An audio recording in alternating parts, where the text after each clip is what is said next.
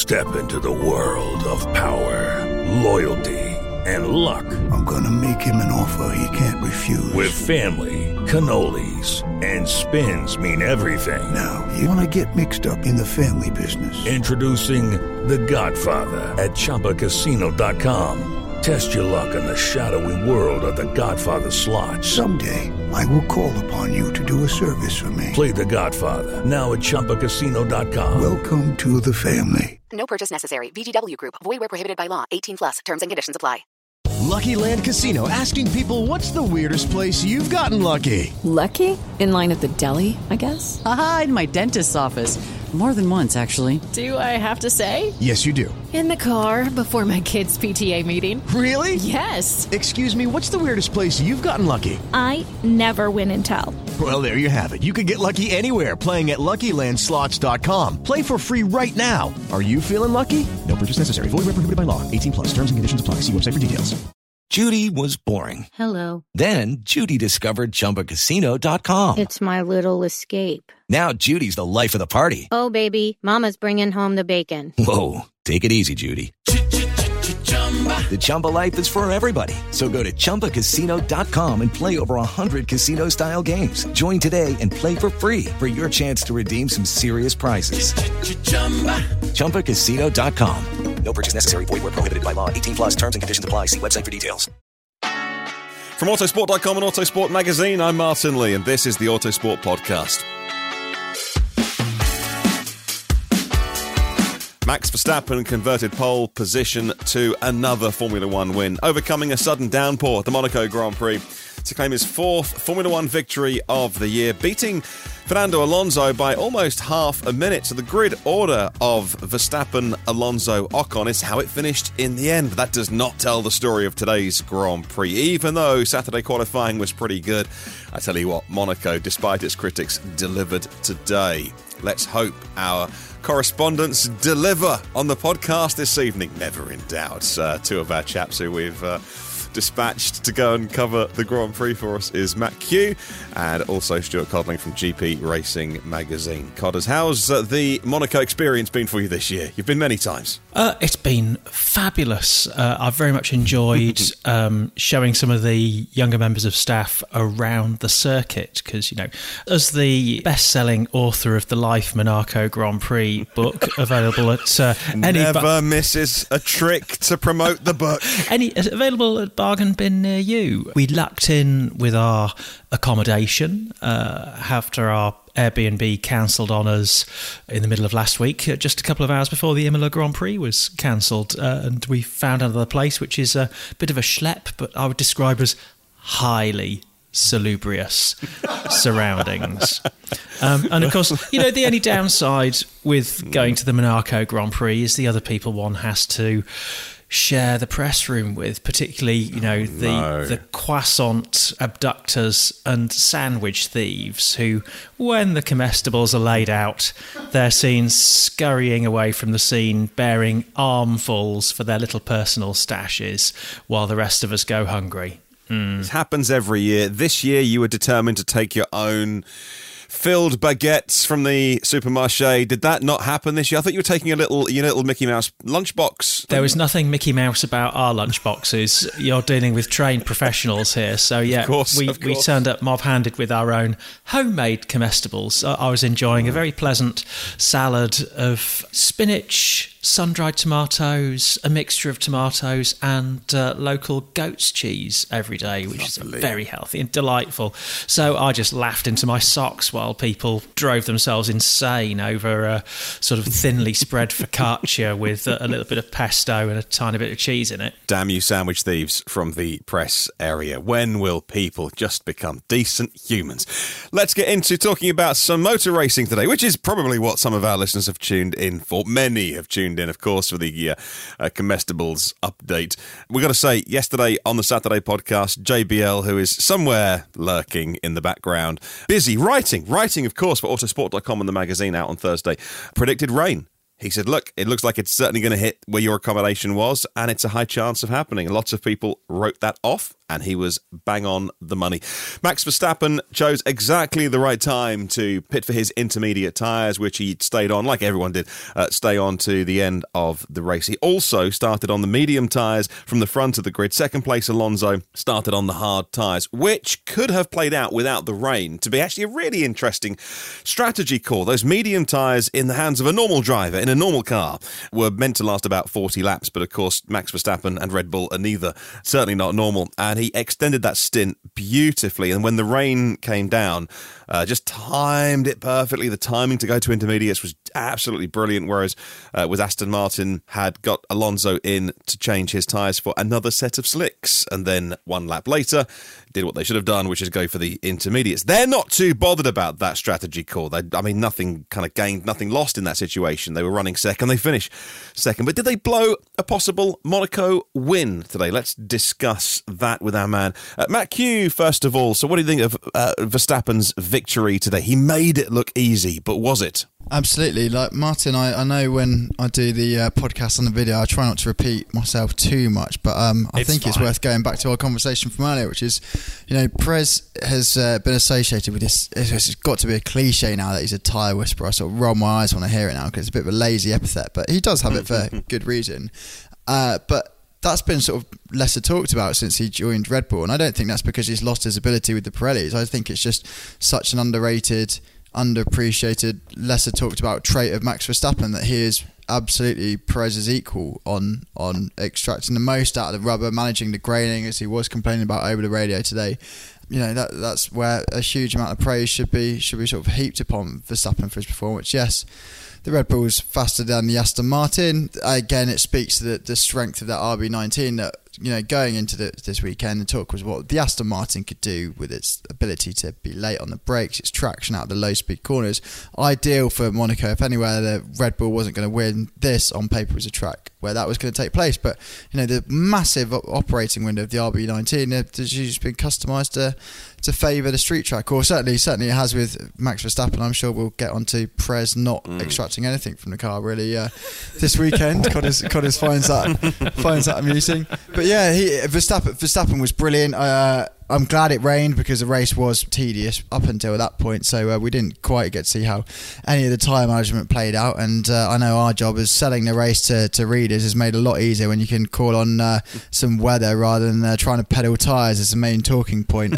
Verstappen had it licked, didn't he? There was an amount of gamesmanship going on, the usual Christian Horner talking things up and trying to make it sound more difficult than it was. I think sometimes Christian Horner, to me, is starting to channel Nigel Mansell. He's like, I lost second, third, fourth and fifth gear when he tries to make something slightly... I can't talk, I'm unconscious. True story. Yeah, and he was saying, we were really under the strategic cosh because Fernando was on the harder tyre and it was more durable, and Max was absolutely at the giddy limit of his tyres and it was down to the canvas, etc., etc. But, the fact was that Max pretty much had that race won even before the rain fell, and then the rain did introduce a nice little spoiler and add a bit of confusion. And what do you know? Who were the most confused? Ferrari. Of course. Fernando Alonso couldn't match Verstappen's lap times in the first phase of the race. Like you say, he kind of, apart from concerns over a potential puncture, was reassured that tyre pressures were fine. It did come back to him as those medium tyres that Verstappen started on began to struggle almost, well over 50 laps into the race as they were just waiting for the rain. What did you think at the time? Did you think, which side of it were you on as the rain was coming down? Were you thinking, okay, everyone's got to go to intermediates now, or were you kind of on Aston Martin Alonso's at the time? Because Ted Kravitz in real time was saying, oh yeah, it's not wet enough for intermediates, and of course, hindsight, wonderful thing. Of course, that was the tyre to go on. At the time, what were you thinking? Do you think Aston Martin had made the right move, Matt, or not? Well, you know what they say about longer tracks like Spa or the Nürburgring, where you can have a soaking wet sector at one side and bone dry the other. Well, that shouldn't really apply to Monaco, but we saw the rain sort of come in over the bottom end of the track as well, although it's obviously uphill by the casino. And we had sort of small letterbox windows out the press room. I looked outside. I thought it was not as nice as the rest of the weekend, but quite a pleasant day. So it's sort of at that point, you to use the analogy I used from the video, if this is football, I'd be more inclined to play it safe and play to the whistle, as it were, and the conditions around you. So when the bulk of the track at that point was dry, then stick to the hard tyres. JBL, who, as you say, is busy writing his report the other side of the room. We're having a quick discussion of this before. He's waving, by the way, Martin. Says you're doing a fabulous job. Hello. Thank you. We were sort of discussing, could Alonso have won this race? And because there was a significant 5-second tyre delta that, he had the phantom puncture that wasn't early in the race and drops from 3 to 6 seconds back. Obviously, that's taking a gap at face value and assuming Verstappen isn't managing the hell out of his lead and could have been 10 seconds up the road. We were discussing the various options available to Aston Martin. Obviously, if he pits at the same time as Verstappen, you maintain a status quo, an overtake where, was it Damon Hill tweeted earlier, there hadn't been an overtake for the lead since he did it on a race in 1996. So the chance of Alonso coming past meritocratically was slim. He can't pit any earlier than Verstappen because conditions around the track, it simply wasn't wet enough to justify that. As JBL has sagely pointed out and analysed, if he waits another lap on those hard tyres and the temperatures drop too much. So from that perspective, I think Aston got it bob on, and there are a team that's, with the Honda engine deal, the new factory, they're building to a crescendo, aren't they, where they think they can fight for titles. They're not there yet, so I totally understand why Alonso is so pleased and Aston would play to bank a second place when the win might not have been there. It's a conservative with small c choice and probably the right one at the end of the day. If they do the same thing as a much quicker RB19, they've got to zig when they zag, right? So they have to do something different, a contra strategy. Monaco was meant to be, if we're ever going to get a race this season where Aston are going to do well, where some of the RB19's big strengths are minimised, this was going to be the one. And Max still dominated by almost half a minute. Yes, okay, so Alonso did 2 stops, and that makes it look worse. There's 20 seconds for a pit stop here, and et cetera, et cetera. They came here not as favourites. I think they were, by the way, but many people not talking them up as favourites. They still did so well. Aston Martin, though, still happy with a second place. What did you think of the Aston situation? I don't think they did anything wrong. I don't think they made the wrong call. And I'm going to say some slightly unpopular things here, possibly the least of which is I'm going to mount my white Charger and ride to the rescue of Ted Kravitz. And he'll be very grateful for you doing this. Go on then. Cast yourself in the position of anyone who's on elderly tyres, so that's not just Max Verstappen but also Fernando Alonso, and also the McLaren team brought Lando Norris in to swap to a fresh set of tyres just before it really intensified. And you have to judge the quality of this decision making, as ever, by the intelligence that was known at the time. There was basically a big rain belt to the north of Monaco, just on the other side of the mountain, that could quite happily spill over at some point, and probably would, depending on which way the wind blew. But they weren't sure what the intensity would be, and the best information they had was that it would be light and short. So when you're looking to make a decision on what tyres to put on the car, when you're coming up to that window, you do not want your driver to be out on any portion of a wet circuit on old slick tyres, because then they lose temperature and it's like they're sort of like the wheels on a roller skate. They've got no grip at all. And then secondly, as you know, if you can hear the thunder of hooves now as I ride to Ted Kravitz's defence, okay, so it might not have been wet enough for intermediate tyres in the pit lane, but it was really, really wet on the other side of the circuit where Ted couldn't see. And even people watching on TV, I don't think they appreciated how wet it was around Portier and around the hairpin. The McLaren team principal, Andrea Stella, said to me earlier when we had our little mini press conference that it was just me and an Australian journalist attending, he said that this was an unconventional race in that there wasn't the usual conventional intersection point, the crossover,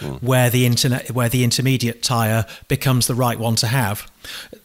For the majority of the lap, the slick tyre was still the one to have until you got to that really wet point on the circuit, at which point it was treacherous and you were going to stick it in the wall.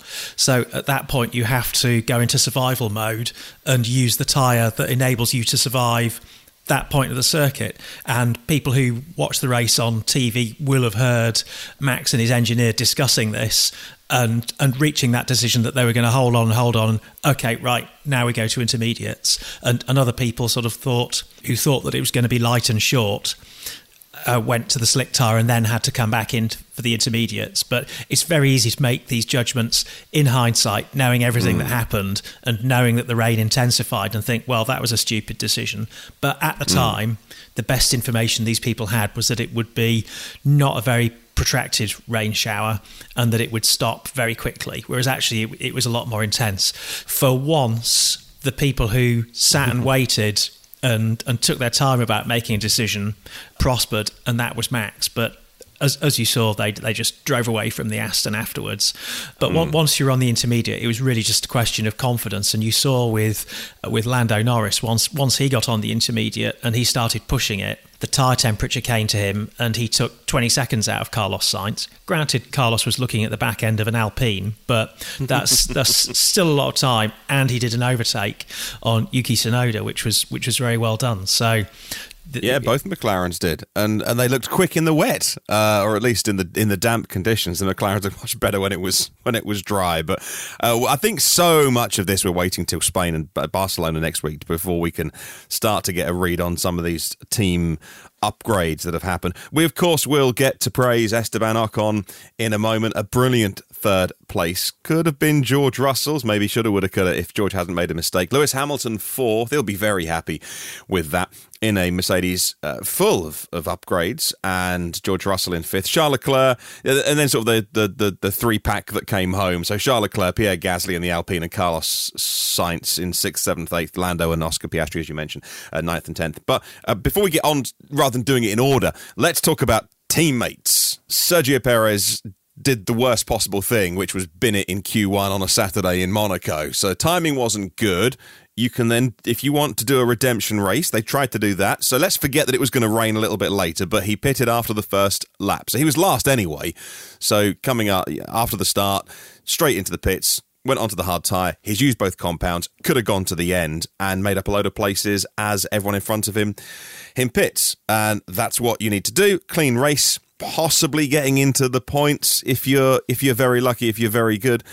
And of course, none of that applied because Perez had an absolute stinker this weekend. And I mentioned that because, as you know, you and I did a video for the YouTube channel earlier.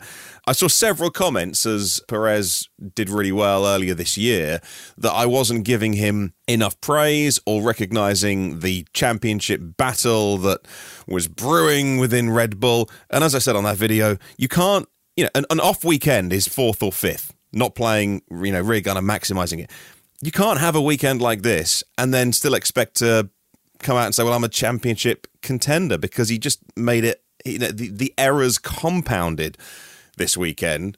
And so, I'm not having it. So if anyone still says to me, look, you're not giving Perez the championship respect that he deserves, that's not a championship winning campaign. I mean, am I being too harsh on him after just one stinky weekend? It's not even a champignon winning campaign. Do you know what? I've been, during the analysis of the Alonso, I've just been sat here looking across our sort of lounge diner just longingly at Collins, thinking I aspire to give analysis like that, and he drops some joke like that. I think, I'm happy being here. He builds it up and he knocks it down. I'll steer it back on and let's talk about Perez. And Horner called it a horrid weekend, and that has to be the assessment. I don't want to be too sort of playing up too much, but start with crashing in Q1. So Verstappen might have argued that last year it was a strategic crash from Perez in qualifying that came back to haunt him in Brazil. This was an error. Not only has he then crashed out in Q1 to scupper his chances at a place you can't overtake, he's also eaten into the permitted parts, so gearbox, electronic stores, energy stores. He's then also, with the most potent car that has 100% success rate, he's then forced it to be lifted with obviously the unique sort of car recovery system they have in Monaco. All of Adrien Newey, Pierre Vachier's hard work has been revealed to not only to the TV cameras and photographers, but also to all the rivals. And we went and did the rounds this morning. All of them were talking about having seen the RB19 floor. Mercedes weren't worried so much then that their own floor had been sort of unveiled to the world, because all eyes were on the pace setter. So there was a window where the commentary we were listening to during the race were talking about, well, if this plays out as a straightforward race, and if Perez can run long on tyres, and perhaps he can gain that way with sort of again like nursing the tyres to the end. But then let me go through my scrawny handwriting in the dimly lit environment that we're in. But I've got pits at end of lap 1 for Haas. Then there's contact with Sargent into Raskas. There's contact with Magnussen, Stroll. And obviously he's a bit more of the innocent party when Russell rejoins. But then Perez drops it all by himself, and doesn't he smacks the outside barriers going through the swimming pool section. So more damage done, a clumsy race, nothing on his teammate. And okay, I never really bought into the idea that Perez would take a fight for the title with Verstappen down to the wire.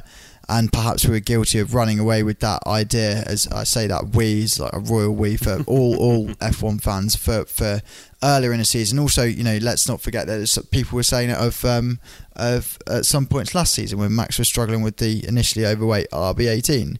But the gulf in quality for this one weekend, and you can quantify it. There's been a 25-point swing because Verstappen's won a race and Perez has got nothing. So a 14-point gap in the championship has now become a 39-point gap, I think. Is my terrible darts level maths doesn't fail me. And it was a really poor performance. Like the criticism levelled at Perez last season was there'd be too many anonymous drives when Verstappen was winning. But anonymous drive, as you mentioned earlier, Martin, was a 4th place, a 5th place, not a point hyphen less outing, a completely pointless outing. So a bit of a shocker from Perez. You go, move on, go to a more conventional track like Spain. Obviously, if you lean into the school of thought that Perez is way better than Verstappen on street tracks, or certainly has a lick, then more conventional tracks isn't going to help him there. What a shocking weekend. He needs to move on to forget it. How many of the great championship seasons have ever featured a drive sort of quite or a weekend long performance quite as underwhelming as this one? And talking teammate battles, the other teammate battle, of course, is not even a battle. It's Alonso pretty much holding up their end in the Constructors' Championship, and Stroll it was always a matter of, well, when's he going to finally bin this one? He was the first driver to retire today.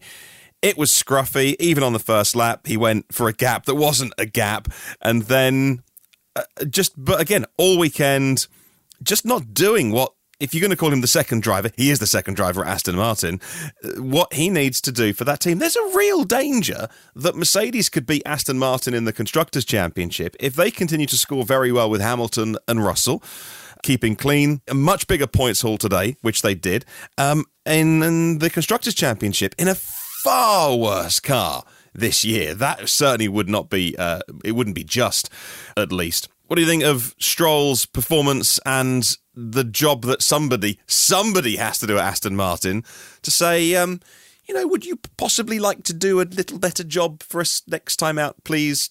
If you wouldn't mind, Mr. Stroll, please. Thank you. Well, that's tricky, isn't it? Time was, if he were driving for Williams, let's say, in the time of Sir Patrick Head, then, of course, Patrick would have come down. Oh, there's an impression. Yes. There's an impression incoming. It would have been sometime between the first bounce off the wall in the wet at the exit of the hairpin, before he came to rest, slamming it into the wall on the left as he came to the right-hand turn. You would have seen, the camera would have cut to Sir Patrick Head saying something unrepeatable. There'd been a crackling noise in Lance's ears as the radio came alive, and Sir Patrick would have uttered the immortal words, "Whatever it is that you do it better."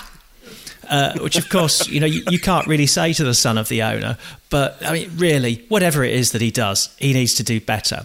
Now, of course, there are many idiots who populate web forums who like to use the Ayrton Senna catchphrase as a mic drop. When you no longer go for a gap, you are no longer a racing driver, which is fine. It wasn't a gap today. It's not a gap. And of course, I've seen Matt Q do some very innovative gap sealing during his manoeuvrings around Monaco, yes. And he's done very well in traffic. But when you go for a gap that's not there, as he did on Albon, or try and make your own gap, as if he'd sort of perhaps his dad had bought him a make your own gap kit for Christmas or something. It was just an utterly ridiculous bimbling manoeuvre, and that in his favour. We'll say he was reporting an issue with the engine that was kind of overrunning slightly and making it hard to stop the car towards the end. But I think he'd have struggled to rank above Germany's finishing position in this year's Eurovision, which I believe was 0 points. I watched back the video that we made earlier for our YouTube channel just to see if I'd been a little bit too kind, because I described him as a very good motor racing driver. On his day, he's pretty handy in a car. He'll be the greatest Grand Prix driver, but if whatever he wants to go next, go race sports cars or something, and spend his money on. I may have been, for those that go and watch that video, I may have been a little too complimentary in my assessment of Stroll. He has no doubt had the best of coaching. He had a very good junior career, by the way, so he did very well, but he also had the right machinery and all the right coaching to get there. So is that the limit of his talent today when the pressure is on? He needs to go home. If he's got stairs in his home, lock himself in the cupboard under those stairs and ponder his life choices and have a word with himself. I have no doubt there are many staircases on the Stroll yacht, the super yacht that he flew back to straight after, or I'm sure while the race was still going. But both of those teammates did not do their job today, and both Alonso and Verstappen, holding up their end for the entire team. Whereas if you look at Mercedes today, let's get on to them. They'll be very pleased. Hamilton should be pleased with fourth, and they should be very pleased with converting what was a kind of okay qualifying into fourth and fifth. Okay, so yes, because Lance Stroll wasn't where he should have been in superior machinery, because Perez should have come home second. Perez should be coming home second every race, given that what he's got available to him. But still fourth and fifth, and Ferrari fluffed their line, surprise, surprise again. They'll be very happy with that. A big raft of upgrades, visually. With the side pods, looks all very different. Of course, it's as JBL told us yesterday on the Saturday podcast, it's what you can't see with this car. And although we all saw underneath the car, Toto Wolff very unhappy about how high and how long it was dangled in the air. I don't think anybody was really blown away from what I read online. I think getting to see underneath the Red Bull was far more interesting and not too much given away from the Mercedes. So still work to do there. Let's talk a little bit about those upgrades.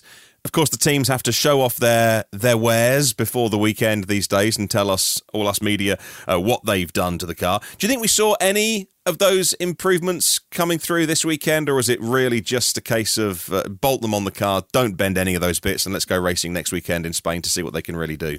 Yeah, I've been throwing this one around in my head a little bit because, a 4-5 result when a couple of the Ferraris or the Ferraris or Stroll, like you say, are out of the picture. That's entirely conceivable with the previous shaped car they have, and this is obviously not a change in car concept, it's just a change in sort of bolt-ons and what you can see. But there's also a new suspension system, because we know how Hamilton has been complaining about balance despite having built quite some part of his reputation on ability to manage sort of a wayward rear, and yet he was still complaining of the rear, and so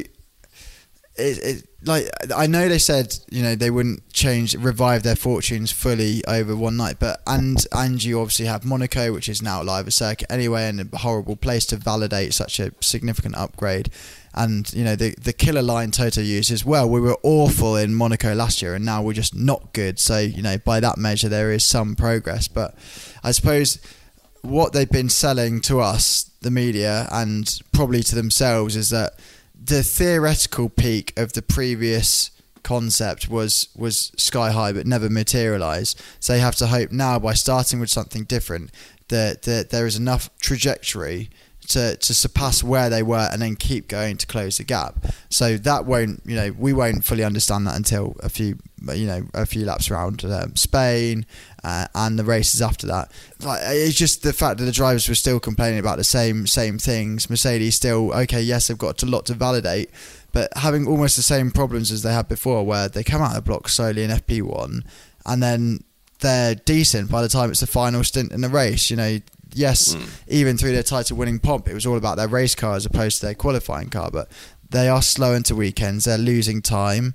What Wolf was saying in the session after the race is that basically when the track is rubbered in, we're less performant. So I know I've just said that right at the end of the race is when they're strongest, but now they're the inverse of that. So whether actually the rain going away or the rain arriving and sort of washing the track of its grip is why Hamilton was that much closer to Alonso. But it's just not the most inspiring. But it is early days, isn't it? It is early days of sort of their recovery. Everything's been sort of built on this mark. But I don't know. You would have hoped to have seen a little bit more, perhaps. Tricky to read that last portion of the race because with in the initial phase in the wet, Ocon running third, Lewis fourth, George fifth. There was sort of the point where Lewis wasn't really closing on Gasly.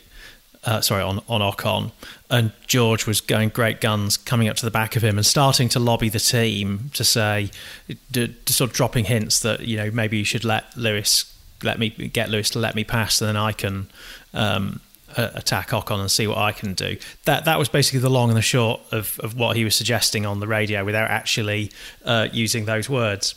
There were obviously conversations going on that we were not privy to with the radio that was shared with us, because miraculously Lewis then found another second or two a lap, rather in the same way that a few weeks ago I blew out the many cobwebs in my wallet and found a £1 coin in the little coin receptacle. I just, look, I've found a second a lap. George had a little intersection with a barrier around the circuit and dropped back, so we didn't really see what he had.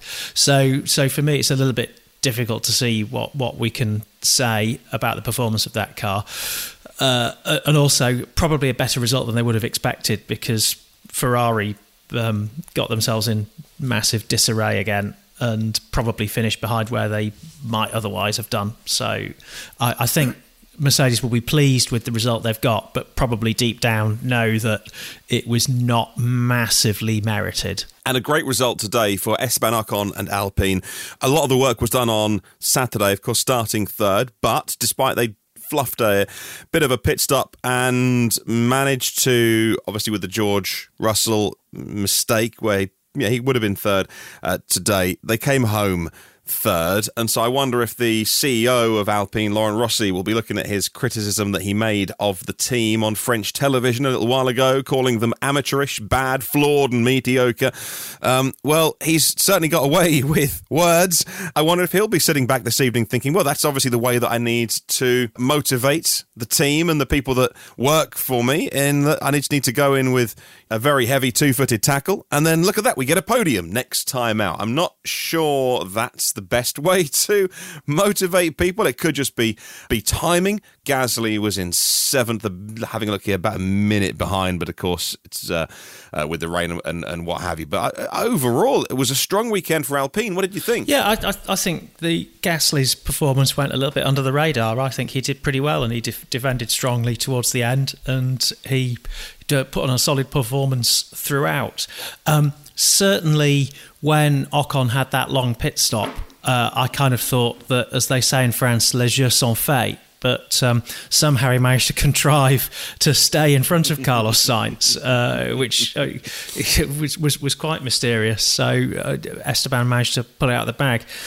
Once again, he's proved that, as with his victory in Hungary, that when he's under quite a lot of pressure, he can just soak that up and drive really well, because those were perilous conditions. I'm not convinced that Laurent Rossi issuing threats to fire everyone is the best way to motivate people in a Formula One team, and certainly for someone who's not that experienced in motor racing and seems to, I wouldn't say slightly have ideas above his station. I would sort of think that, given that Matt and I have been talking about this, and also we discussed it in the Flat Chat podcast with Mark Gallagher as well, who's business expert, knows all about management, that sort of thing. You have somebody who's a CEO of a car company dropping in and doing seagull management and playing at being the big cheese of its racing arm on a weekend. That's not really a recipe for success. I think he probably needs to step back a little bit and let Otmar Zafnauer do his thing as team principal. Absolutely. That's why Otmar is there. He's been doing this for multiple decades and he knows what he's doing. So employ the right people, let them get on with their job. If you're not happy with the people in the team, and Alain Prost was gone, whatever his role was within that French team. So obviously his face didn't fit, and so let people move on and do their own thing. But don't have those people in there and then criticise them for doing the job that they do. But maybe he'll think, well, there we go. That's how we manage people, and they go and get a great result. Alpine had a big development year last year, couldn't always get the reliability that they needed, but the development was good. Matt, how are you seeing their 2023 campaign at Alpine? Obviously, if their season was going well, then Rossi wouldn't have set up his own interview with French TV to annihilate the team. And rest assured, I'm fully in alignment with Codis on that style of, I was going to say diplomacy, but it's the lack thereof. It was lack of. I believe it's known as gunboat diplomacy in historians would call it. Yeah, no one was convinced in the press conference when Franz Tost said, "I don't trust my engineers anymore," and likewise for Rossi, it's not the right style. And if my boss said that, I certainly wouldn't be motivated for them. I'd be on whatever website that is where you can review your bosses under a pseudonym. Anyway, that's getting distracted. But Rossi's wouldn't have made those comments if they had stitched together their season better. It was unreliability from the get-go in Bahrain, and the litany of penalties received by Ocon. Of course, the two drivers wiping each other out to squander a double points finish on Australia. So yeah, it's been a torrid start to the season.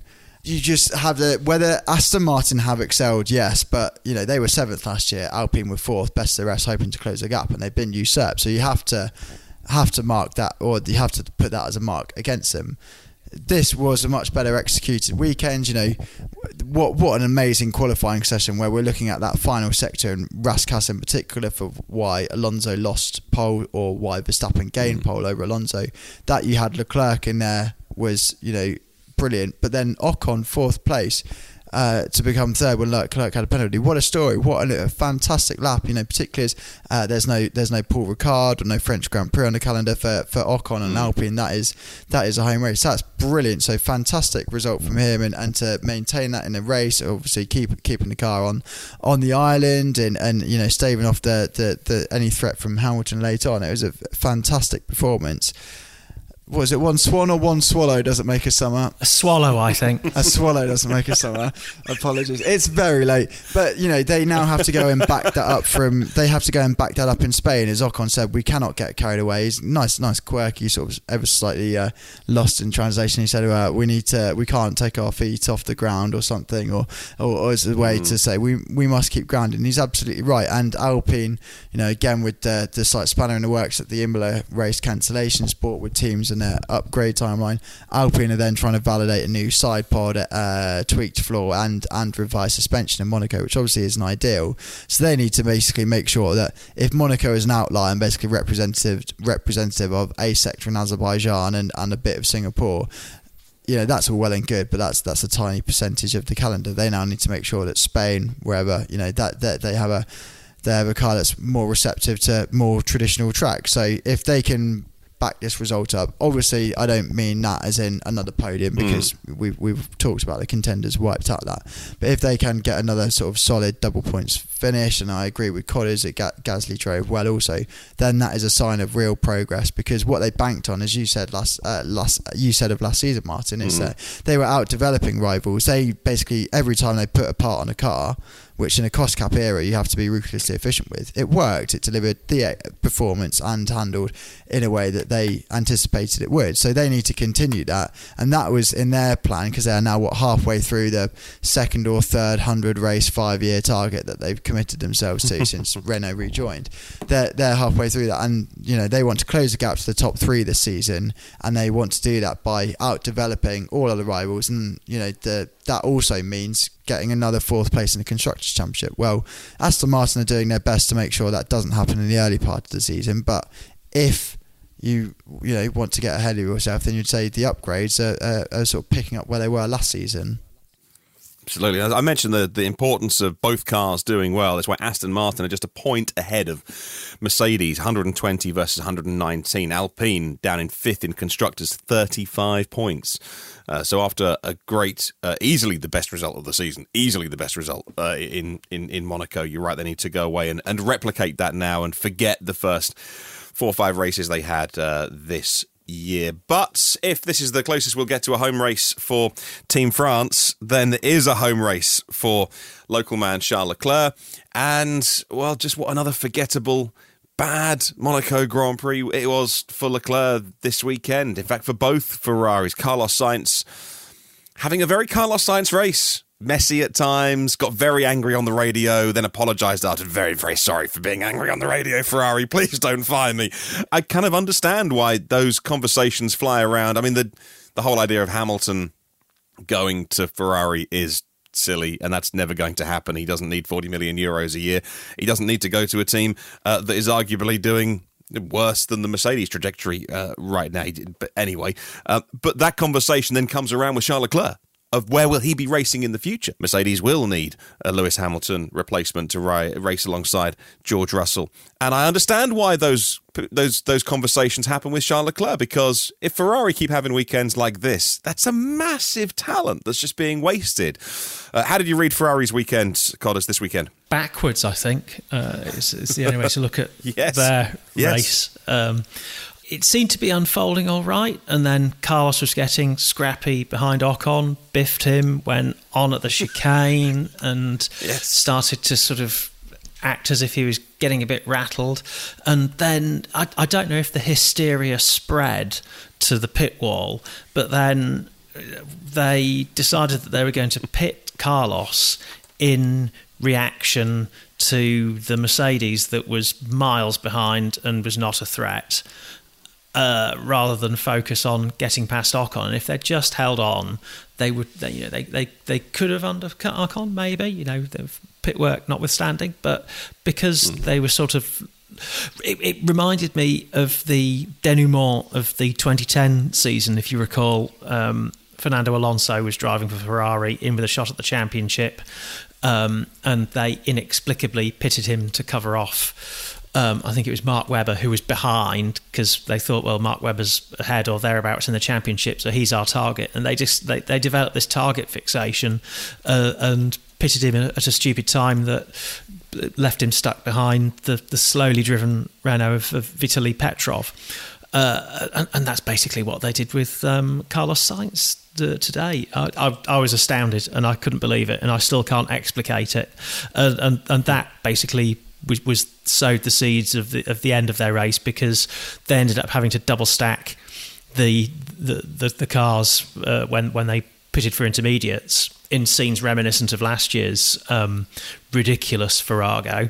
One almost was inclined to go to YouTube and pop on what's known as the Benny Hill music. Yakety Sax, I believe, is the actual title of the music. Yeah, do you remember a couple of years ago when people were saying about Red Bull or Mercedes that, it's a brilliant car when it's in the lead, but it can't race, and because of the way it handles the dirty air, it can't do anything, and that never really sort of manifested itself. Well, Ferrari haven't been the dominant force, but they've managed to design a car that does behave like that, where it's only sort of really happy when it's in clean air. So partly why Leclerc has been brilliant in qualifying, also partly because in the comparison Red Bull would probably put a slight, I'm not going to say an emphasis on race pace, but certainly in if you imagine the scales is sort of more even between Saturday and Sunday, whereas Ferrari is much more biased towards one lap pace. But anyway, the car cannot handle the tyres, so if they push, they get extreme graining, and if they get extreme graining, then they're sort of powerless to mount an attack. They can't maintain the times, and obviously by the time, if they go the other way and try to sort of introduce the tyres and build them into the window, well, Verstappen's already several seconds up the road, or whoever their rival is. So Leclerc's race was already run, I suppose, because of Monaco's lack of overtakes by the penalty, the 5-place grid penalty, and then the same tyre woes came into effect, and then as Cotter says, then you get the calamitous strategy call. So it's just it's almost like I know Codders is a fan of going through the music back catalogue of famous acts. Well, this is Ferrari's greatest hits, isn't it? But all the cast-off ones, you've got bad strategy, poor execution, and then the real sort of Ferrari problem of last year with Matteo Binotto, well, the sort of seems to be maybe falling into a similar trick of sort of defending the bad strategy decisions to a fault. So it's not a good look. A bad race for them. Yeah, it's like the deep cuts playlist for each artist on Apple Music, which basically is a lazily assembled collection of B-sides and album tracks. I was going to congratulate you earlier, Codders, on using 2010 as a reference and being so contemporary, which is pretty good for you. Glad you brought that up, because I'm sure at some point we will be doing a Red Bull feature, because it looks like if they continue like this, it could well be Canada that they get their 100 wins. And so what I think was going to be Spain, but obviously with the Imola situation. But going back to 2010 with the beginning of their dominance, really. So there's a big milestone coming up for Red Bull. I'm sure we'll be making some stuff for Autosport magazine and the website around that. Let's continue talking about some of the action that we saw today and some of the notable performances, who stood out and who didn't do so well. Let's just sort of rattle through really and pick off a few that looks interesting. Yeah, so we talked about McLaren a little bit. Looked pretty quick actually in the damp conditions and not so good earlier on. But Matt, you and I were talking earlier, and you were saying that actually Oscar Piastri, standout performance, rookie season in the wet on a street track, and there's no broken bits of carbon fibre heading back to Woking today. He kept it all in the right place, scored double points for the team, and probably didn't get enough recognition today, or hasn't so far, for what was a pretty good performance. I think so. If you look at it on paper, he's done absolutely what's needed. It's followed, Lando Norris over the line, 9th, 10th place, double points. Certainly many points last season or over the past 2 years. You couldn't have banked on Daniel Ricciardo, an 8-time Grand Prix winner, doing the same feat. So impressive with the headline result, like you say. He's not, done a Mick Schumacher from here 12 months ago and taken 7 figures out the budget cap, which is extremely useful for the team. And although sort of De Vries quietly acquitted himself well, if you compare it to the other rookie performance of Logan Sargent, he was mega. But the one thing that really stood out to me is, well, first of all, Piastri has called it his most difficult weekend, but just sort of just a bit shrewd bit of driving from him, in the fact that he said, I've never driven a contemporary F1 car in the wet, so what a place to do it, Monaco. So why not learn from the best? So a bit of blue flags, and he sits behind Max Verstappen, watches his lines, learns about his throttle application, how he's navigating traffic, how he's using that, the karting line to avoid the shiny rubber that's then got a layer of water over it. I thought that was really, really impressive, and just sort of, shows that he's got that extra sort of brain space while he's driving a Formula 1 car to sort of pick and choose what he does. And a sort of slightly amusing add-on, I just follow up the question. It's like, well, what was Max doing? Was it all right? And it's like, yeah, nothing I couldn't do. I felt like a match for pace, and I thought that was an all-round good answer. So I just that's probably against the headlines of Ocon or Ferrari, well, basically everything we discussed on the podcast, something that could get sort of fallen between the cracks. But I thought that was pretty mega from Piastri. Plus, he executed an overtake in the wet, overtook Yuki Tsunoda, and both McLarens, when the car got a bit squirrely under him, because it was a less neat overtake than Lando Norris had achieved a lap earlier, that he sort of snatched a break a little bit, and he was perilously close to sticking it in the wall, but he modulated it perfectly and got it back when a lesser driver, dare I say it, a Mick Schumacher, might have expunged a 7-figure sum against the barrier on the outside of that corner. Yep, for now, he's holding up their end for the Aussies, and they'll be pleased he did well today. Of course, I was thinking earlier, before we came on, about Daniel Ricciardo, who is just sitting there warming the benches at Red Bull, and Nick De Vries really needed to have a decent weekend for AlphaTauri, and I think Nick didn't score any points in 12th, but did okay. But I found myself thinking, oh, come on, Perez, if you keep doing this, stick Ricciardo in the car and he'll get some decent results. And that is unfair. I know I've not been the biggest fan of Perez on this podcast, but that would be massively unfair. He is deserving of his place in that team, but of course I don't know what they'll do with Daniel Ricciardo. I say for now he's just happily just hanging out and warming the benches, like I say, but whether they'll deploy him somewhere with AlphaTauri this year, or I don't know where he goes. He said he wants to be with in 2024 a championship winning seat. Paid and displayed, as we say. He looks happy enough. I mean, is he still getting paid by McLaren as well? No, but was there a deal? They paid him to do one, I think, that's not quite the way it's expressed in the contract. Every reason to be happy this year, but what opportunities he has next year, or even long term, I don't know. But Formula One is heading into a really exciting few years with hopefully a few decent seats on the grid up for grabs. Who else did okay this weekend? Bottas in 11th.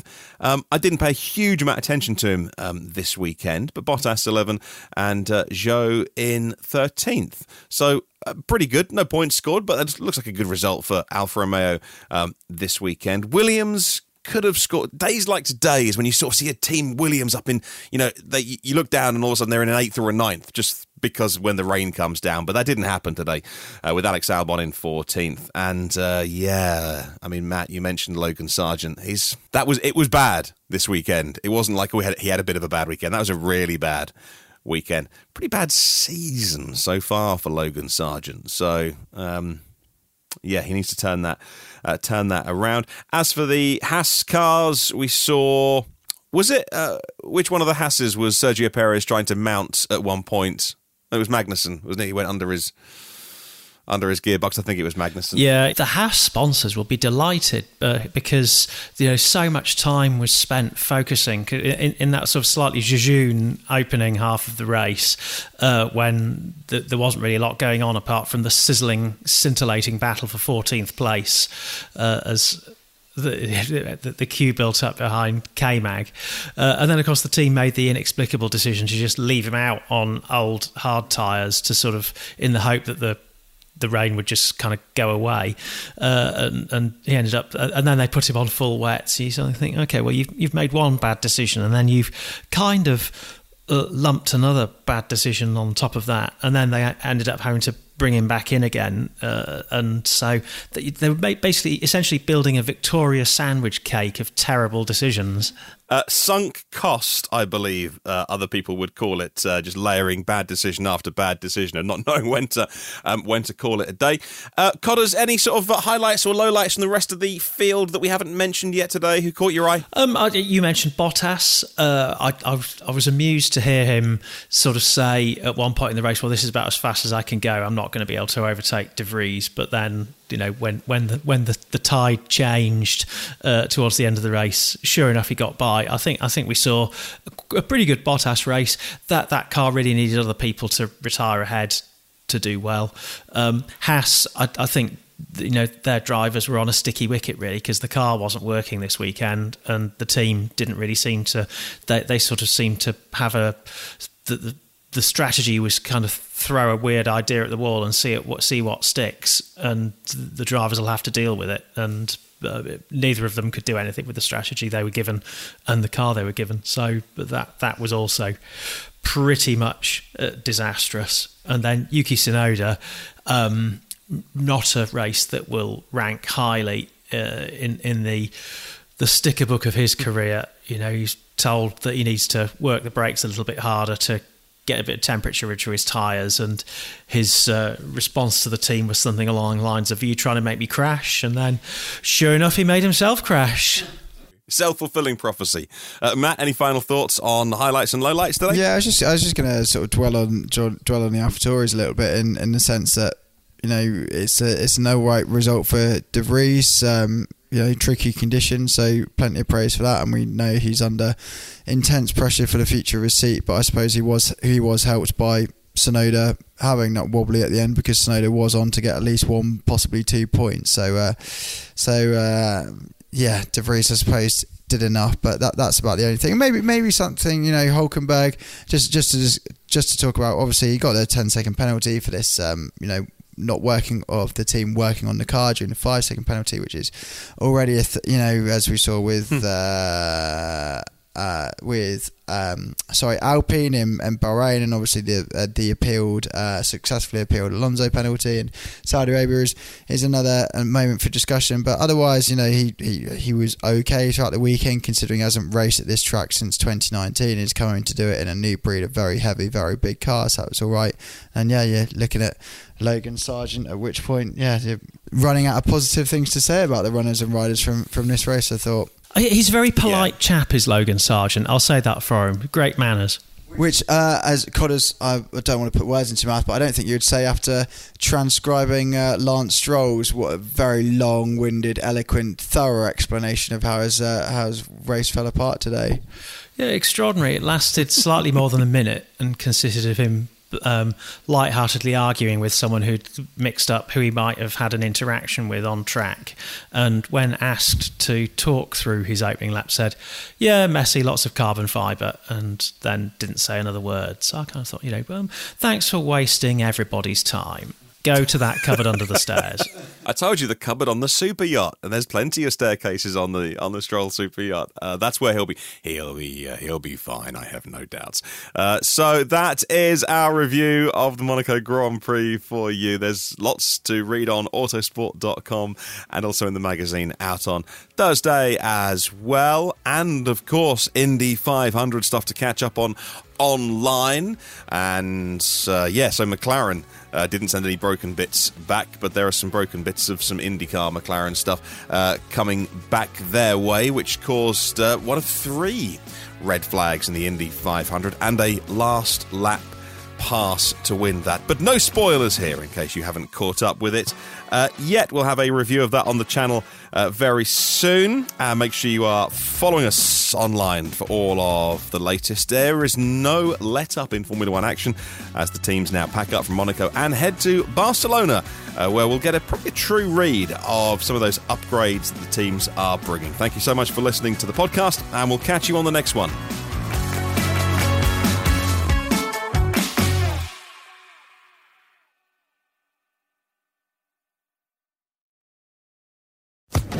Social Podcast Network. For the ones who work hard to ensure their crew can always go the extra mile, and the ones who get in early so everyone can go home on time, there's Grainger, offering professional-grade supplies backed by product experts so you can quickly and easily find what you need. Plus, you can count on access to a committed team ready to go the extra mile for you. Call, click Grainger.com, or just stop by. Grainger, for the ones who get it done.